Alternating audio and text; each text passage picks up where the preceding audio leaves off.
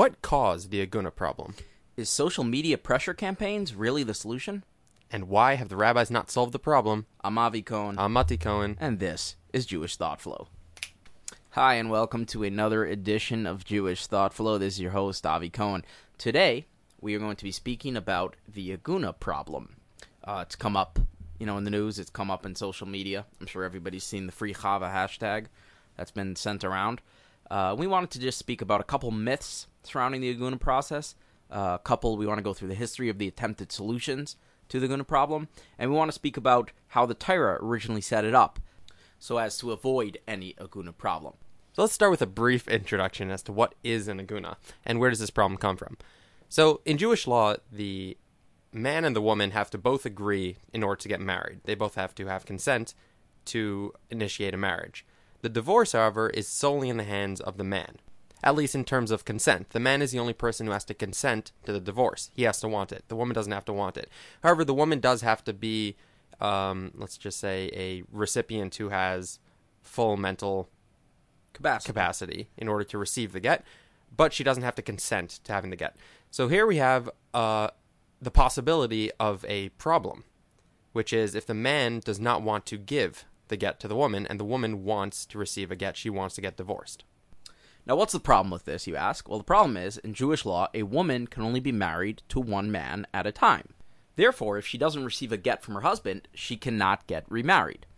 Women want to get remarried sometimes, and therefore, this causes a very, very painful problem, especially if the woman is younger or hasn't had a kid yet. You can imagine a situation where it can get very, very sad. An abusive husband who just refuses to give the get. Right, or more classically, actually, as it happened historically, the more likely situation where a woman was left without the ability to get a get, was that the husband either went missing or went out of town and they didn't know where he was, or he might have died but they're not sure he died.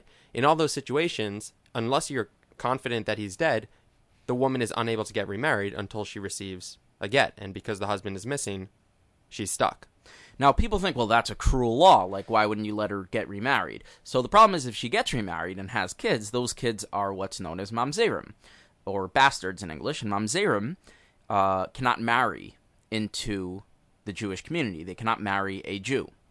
Therefore, that causes a furtherance of a very, very painful situation. Not only that, is that if the husband is still alive and comes back after she gets married. Right. Yeah, sorry. And the mamzer can't get married. Not only that, if the mamzer does have a kid, that kid's also a mamzer. Meaning if the mamzer is any one of the parents, everybody in the family is a mamzer. And then if any of them get married, they're all mamzerim. And that's obviously not good. You don't want a community of bastards running around.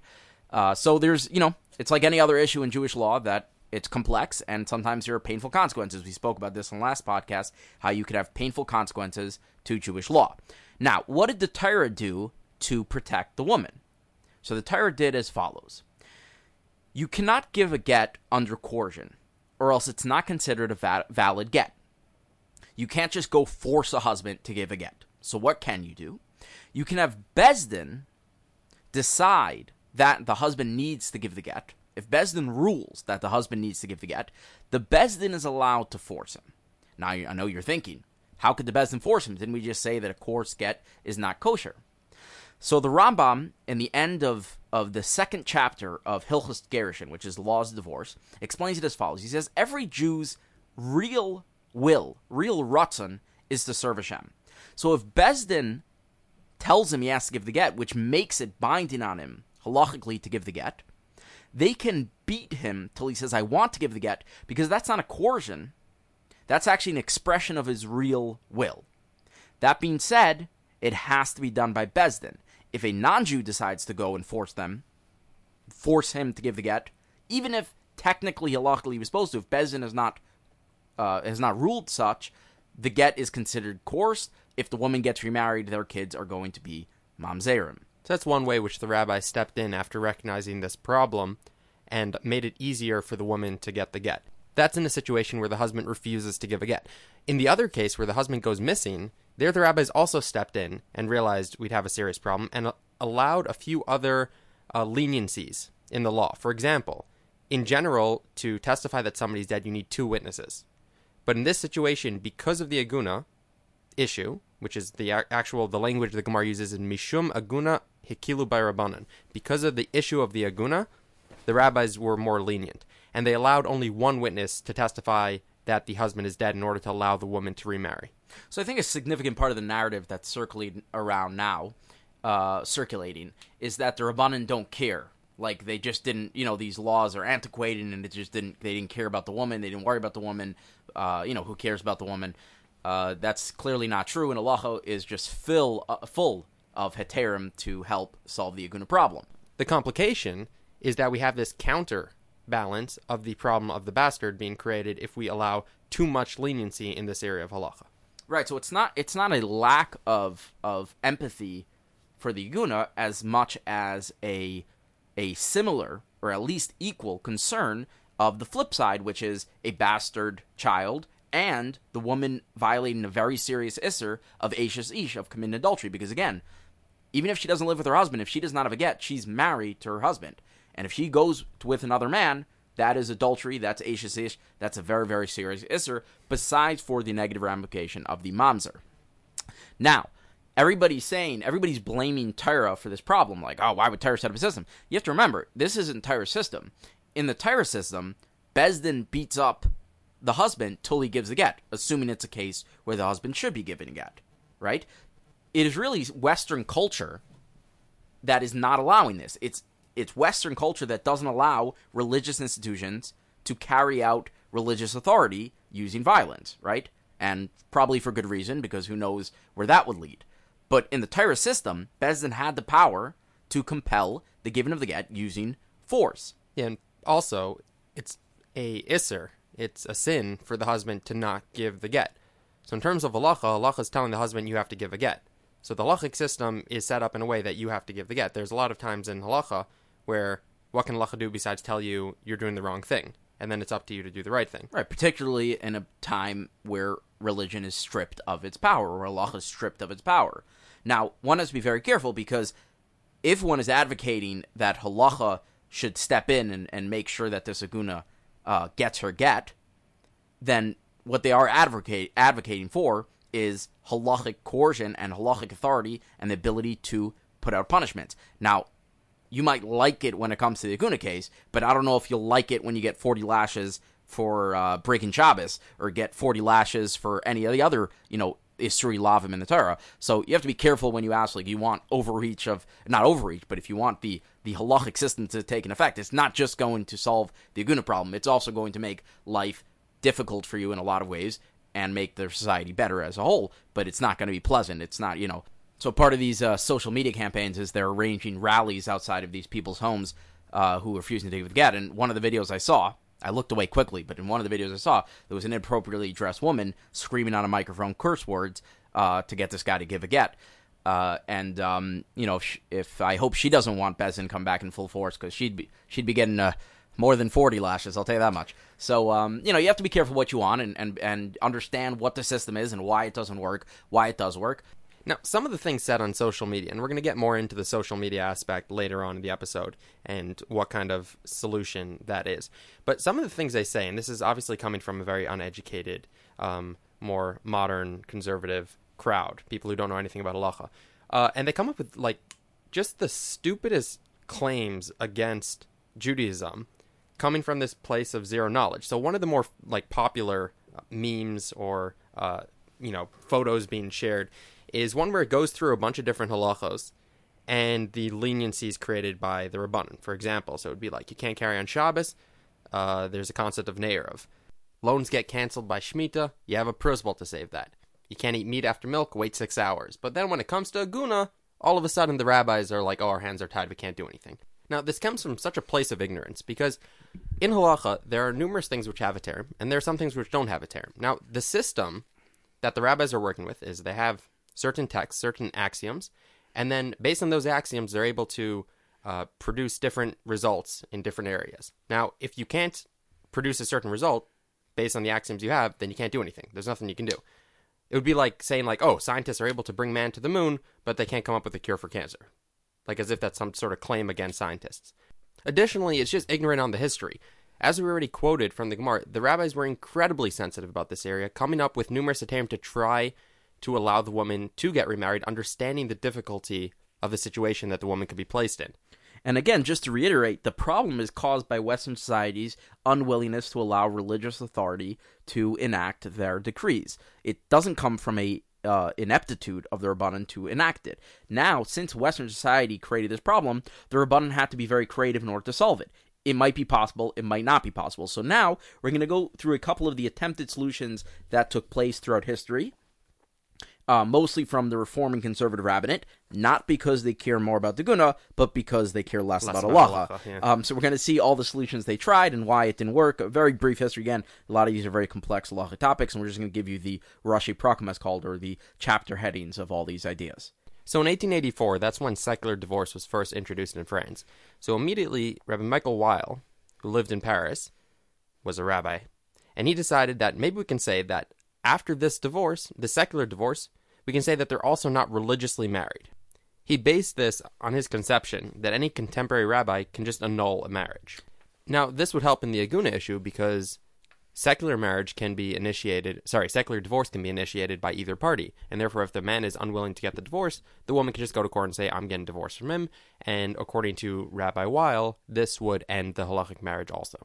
Now, this was sent to the Orthodox French rabbinic authorities, and they rejected it out of hand. They responded that it's true, certain aspects of marriage was given over to the rabbis because part of the marriage ceremony is al das ma'ishav Yisrael, which means it's done within the consent of the rabbinic authority, but they cannot just terminate any marriage without divorce or death.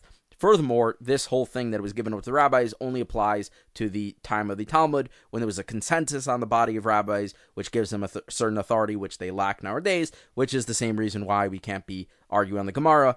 But again, that's all a later topic, so that's why that was rejected.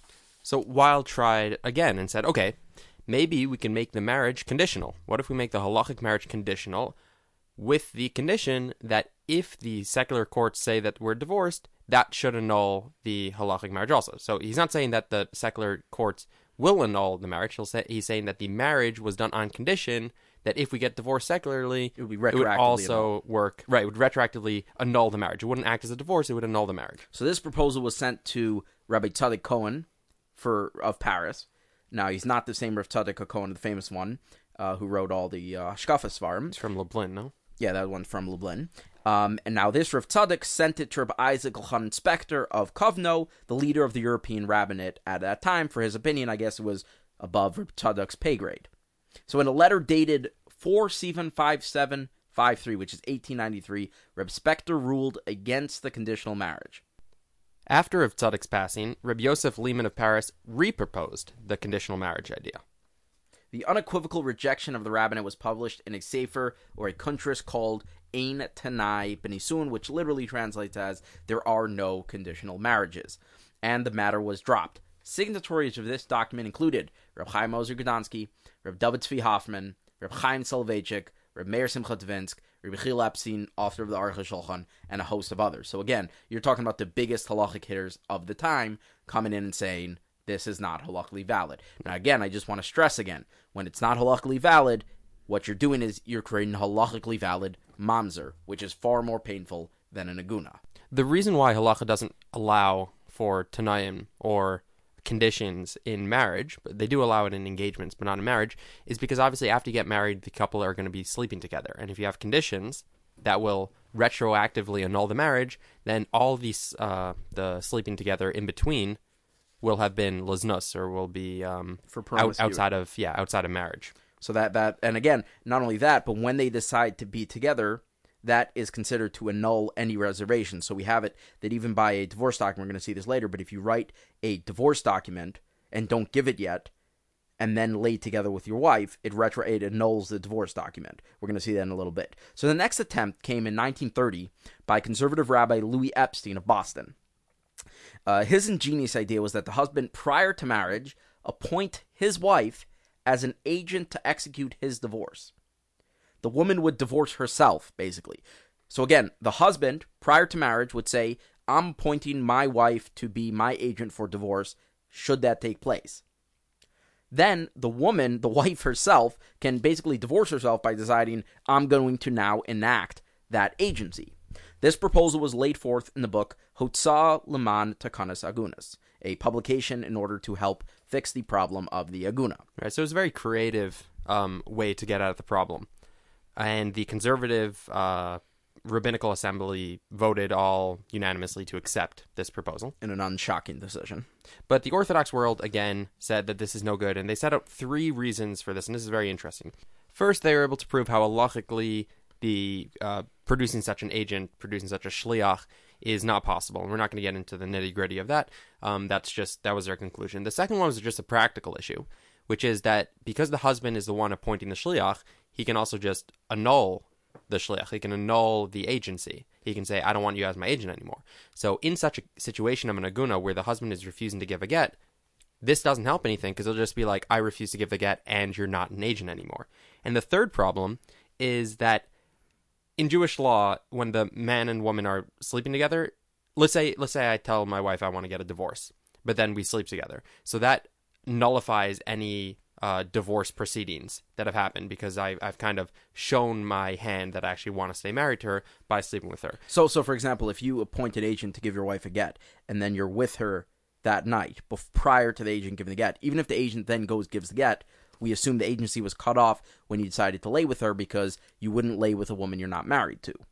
Right, so all this was published in a book titled Lador Aaron, and this was the Orthodox response to this proposal, and it was again rejected by the Orthodox community. In 1967, Dr. Eliezer Berkowitz of Skokie, Illinois, published a work called Tanai B'Nisuin V'Get. I assume it was a play on the original work, Ein Tanai B'Nisuin. There are no conditions in Nisuin, in marriages, and he wrote a book called There Is Conditions in Marriages and Divorce, in which he asked the world rabbinate to reconsider conditional marriages. Now, he claimed that he received a approbation for his book from the Sridei Eish, Rabbi Yaakov Yechiel Weinberg, who was a famous posek of the time. So his book elicited no response from the Orthodox rabbinate, as it offered little new to the Paris proposal. Now, not only that, but a shocking rebuke of his attempt was written by Rav Nachum Kasher. Rav Nachum Kasher wrote the book Torah Shlema, stating, and this is a quote from Nachum Kasher, I'm especially shocked that the author is completely oblivious to the fact that 30 years ago, all rabbinic leaders issued a decision which was countersigned by over 1,000 rabbis in which they imposed a cherem. They imposed the excommunication on anybody who proposed a conditional marriage. He then goes on to say that he spoke to Rabbi Yaakov Yechiel Weinberg, and Rabbi Yechiel Weinberg wrote to Rebbe Kasher and retracted his quasi-approval of Berkowitz's idea and suggested that Berkowitz had misled him of the contents of his idea. In 1954, Professor Saul Lieberman proposed that maybe we can provide a solution in the ksuba, whereby we'll add a statement that says if the husband refuses to give a divorce, then the Beis Din can impose monetary fines at their discretion to the point to force the man to give the get. Now, the way this solved the aguna problem is obvious. Right, so now the response to the Orthodox rabbinate, again, was negative. The main halachic problem in this proposal was the idea of a smachta. So an asmachta is an indeterminate commitment to the consequence of an agreement, which is invalidated by halacha. So one of the reasons why betting, gambling, is a problem in halacha is because since you assume you're going to win, the decision to place money on a certain bet is hinged upon that assumption, and when that assumption doesn't carry out, it retroactively makes your decision a mistake and therefore non-halachically valid. So that's also a problem by the get. If you sign a document saying, I will pay money if this and this happens, such as I refuse to give a get, and you never assumed you would be in that situation, there's a problem of halachic legitimacy by such a document. Furthermore, this document was not legally binding in secular courts and therefore were useless, because if you're not going to listen to Beis Din telling you to give the get, you're not going to listen to Beis Din telling you to give money for not giving the get. Further attempts happened in 1980. The New York legislature passed a bill stating that the husband could not get a civil divorce, which would mean he couldn't get remarried civilly, if he does not remove all barriers for his spouse to get remarried. This would include giving a get, which would allow his wife to get remarried. Then he would be granted a civil divorce, which would allow him to get a civil marriage. Now, this bill had a very, very limited effect, even though it was halachically valid, because if you want to stay married to your wife, you don't care if you get a civil divorce from her. Therefore, if you don't give a get, you just won't get a civil divorce. But if you weren't planning on getting remarried, or you want to stay married to your wife, which is mostly the case with these agunas, it is not going to help very much. In 1992, a second bill was passed in the New York State Legislature that required a judge to take a husband's refusal to give a get into account when determining division of assets or alimony, which means the judge would look, okay, one of the things the judge is looking at when taking into account who gets what money, who gets what kids, is did the husband give a get or not? Unfortunately, the leading halachic authorities, including Rosh Shlomo Zalman Auerbach and Rav Shalom Eliashiv, determined that such a get would be considered coerced. Now, again, it wasn't coerced by Beis Din, it's coerced by the legislature. Because even if Beis Din says he doesn't have to give a get, the judge will still take into account his refusal to give the get. So again, it would be coerced by the non-Jewish courts, which are considered invalid and will again create a mamzer. Right, and finally, in 1994, and this is the more famous quote-unquote solution to the Aguna problem, was presented by Rav Mordechai Willig, which was a prenup contract signed before the marriage, where the husband would agree to pay the wife a certain sum, like $150 every day that they're separated, where the husband refuses to give a get. This would obviously encourage the husband to give the get as soon as possible. Right. Now, the flaw of this document is basically the unwillingness of the masses to sign such a prenup. So again, the Aguna problem is a very, very small problem. It's a huge problem for the woman involved, but statistically in marriages, Jewish marriages worldwide, it's a very, very small problem. So in order to catch this problem, you need a large percentage of the populace signing this prenup, so you catch the small percentage of Aguna cases. If you have a small percentage of people signing a prenup, and an even smaller percentage having the Aguna problem in the first place, it's very unlikely that the people with the Aguna problem are also going to be the people who signed the prenup. Right, and the reason a lot of people are wary of signing this thing is because it's a little bit, I'd say, unromantic during a wedding ceremony to be signing that if I decide to abuse you. To abuse you, I'll pay you money. I'll pay you money. It's a little bit unromantic. There is also not so clear on a halachic front if this would also constitute the asmachta problem we spoke about earlier, which is a indeterminate commitment to a financial obligation, and therefore they also have those problems. But either way, it just didn't catch on. Again, it was introduced in 1994. We still have the Aguna problem going strong today, and it doesn't seem like people are signing this prenup. Now, again, I want to repeat, I don't think the Aguna problem is as big as it's made out to be. If you can count on your fingertips how many Aguna problems are, even if you can count in the hundreds how many Aguna problems there are, it's still a very, very, very, very small percentage of marriages, and therefore to make it obligatory for everybody to sign this unromantic document, even that is, subject to discussion, to make the thousands of marriages a year get signed on this prenup just because there's one or two Aguna problems, also, again, is up for discussion. Right, now we get to the final solution, which is... the final solution, which is being kind of carried out nowadays by a large segment of the Jewish community, which is the social media pressure campaign against those who refuse to give a get. So the details are a little obscure as how this started. I don't want to get into the details. I don't want to speak out the names of people who started it, but it just the person who started this hashtag movement of spreading awareness of an aguna in order to apply social media pressure to get the person to give the get was claimed that she had Beis Din allowing her and telling her to do so, which then she proceeded to create this social media campaign, which proceeded to draw a lot of attention towards the husband who refused to give the get. And the great thing about social media is it's everywhere in the world at the same time, and therefore even if the husband decides to move from community to community, you can still track him down using this social media campaign, because anybody who was a friend of somebody who shared the thing would see it, and if they happen to be in the community where the husband is, they can share it with their friends, and then it becomes public no matter where the husband tries to hide. And it seems to have been pretty successful in numerous cases so far where they've managed to convince the husband, quote unquote, to give the get. Right, so, and again, it also caused more awareness in the community. The community applies pressure. Sometimes they have rallies outside of the person's house, and all this pressure allows enough pressure for the husband to decide it's not worth it to refuse to give the get. Right, because there have been husbands who have lived in, let's say, Eretz Yisrael, refused to give a get, and then moved to America, and people didn't even know that this person still had a halachic wife in Eretz Yisrael, suffering, not able to get remarried. So again, there is a lot of positive to this movement because there's a lot of positivity to what social media brings. So this sounds great. Sounds like a great way to solve the Aguna problem. What's the catch? So I'll tell you the catch is as follows. Social media is not a place that's governed by halachic authorities, nor is it governed by rational thinking, fair-minded people. It is governed by the masses and the ability to spread a catchy hashtag or a catchy social media trend. or just give somebody some sort of purpose in their life where if they feel unfulfilled, they can be like, oh, well, now I'm saving this person's life, so I'm going to get involved in this. And you see this not just in halachic areas. I mean, there's a reason why this more modern aspect of the social media trends are following so closely to what's happening in the political spectrum, or even just the non-Jewish social spectrum, where you have these social media influencers who create these trends in order to get people canceled. Right.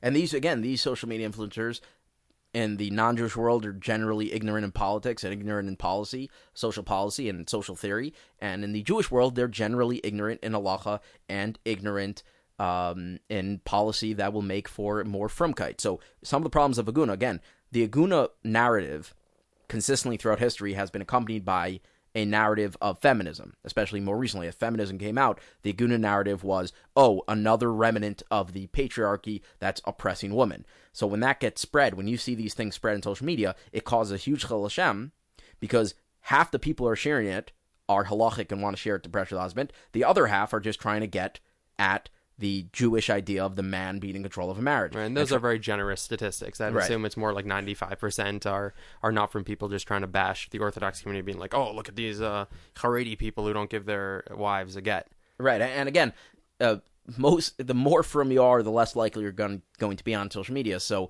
the social media crowd is not exactly from, like we spoke about earlier, when we saw footage of the rallies, there was a very inappropriately addressed woman walking back and forth on a megaphone, screaming out curse words. So that's obviously not the type of action that I think the halacha wants to occur.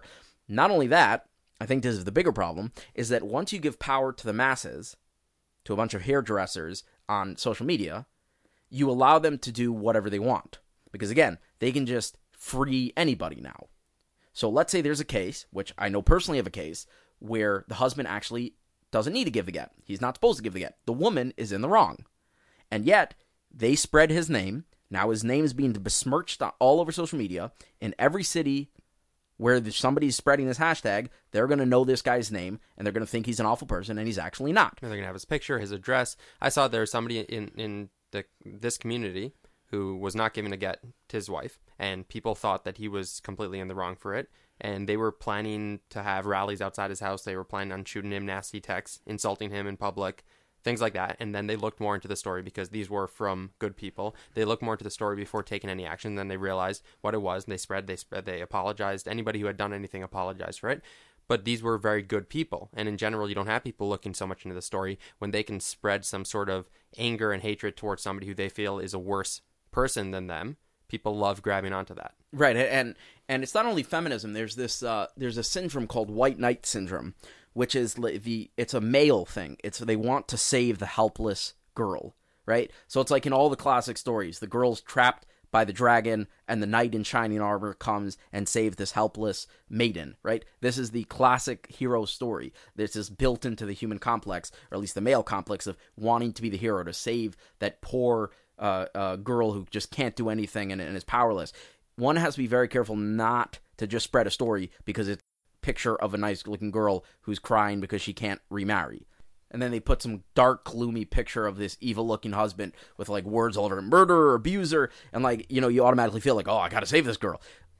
Calm down. Make sure if they're getting information, which Beis Din is behind this, call the Beis Din, make sure there's a story there, make sure Beis Din wants you to spread it, and make sure you're not spreading information about an innocent person. Again, in any marriage, the husband could be the jerk, the woman could be the jerk. The husband could be abusing the woman could be abusing the husband. There are times when Beis Din doesn't want the husband to give the get, because there are times the woman is acting crazy. I know a story personally where the wife is trying to get custody of the kids to send them to public school because she fried out and divorced her husband. She wants a get from the husband. The Beis Din is advising the husband to not give a get so he can use the get as leverage to make sure the kids don't end up in public school. Because again, Aguna is a sad story, but your kids being taken away from you and forced to go to public school and frying out is also a sad story.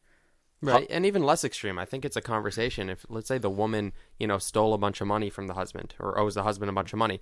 It's unclear why the woman getting remarried is more important than the woman giving the husband back, let's say, $100,000 that she left the husband in debt in. Like, it's a conversation that you have to have, and it's something you have to think about. So one has to be careful, again, that you're not pushing a feminist narrative. You're not creating more of a Chil Hashem. The story you're actually pushing is one where the Bezdin actually wants the husband to give a get. Because, again, if the Bezdin doesn't want the husband to give a get, and you force him to give a get, that could cause a lot of problems of coercion.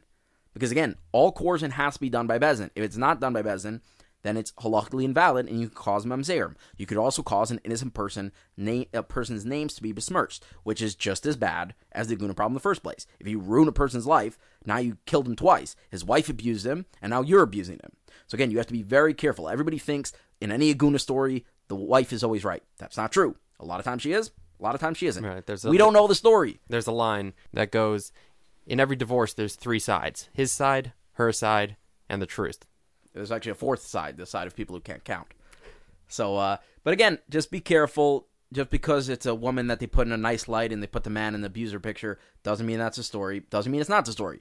It just means it's not your responsibility to pass it forward unless you know the story. Just because somebody who makes hair for a living or paints other people's faces for a living tells you it's the most important thing you can do with your day and it's a big mitzvah, doesn't mean it's a big mitzvah. They generally do not know what they're talking about. So again, it's just something to keep in mind. Be very careful with what you share because, again, you could be besmirching an innocent person's name, you could be causing a mom's a problem, or you might be helping. We don't know. So now hopefully we'll find a solution to the Aguna problem in the near future. It's possible this social media campaign, if it's led and run by the proper people and the proper minds, can be very influential in ending this problem. Hey, let's bring back Bezdin beating up bad guys. I'm all for it. Hopefully Mashiach should come in the very near future and we should have no more problems. I'm Mati Cohen. I'm Avi Cohen. And this has been Jewish Thought Flow.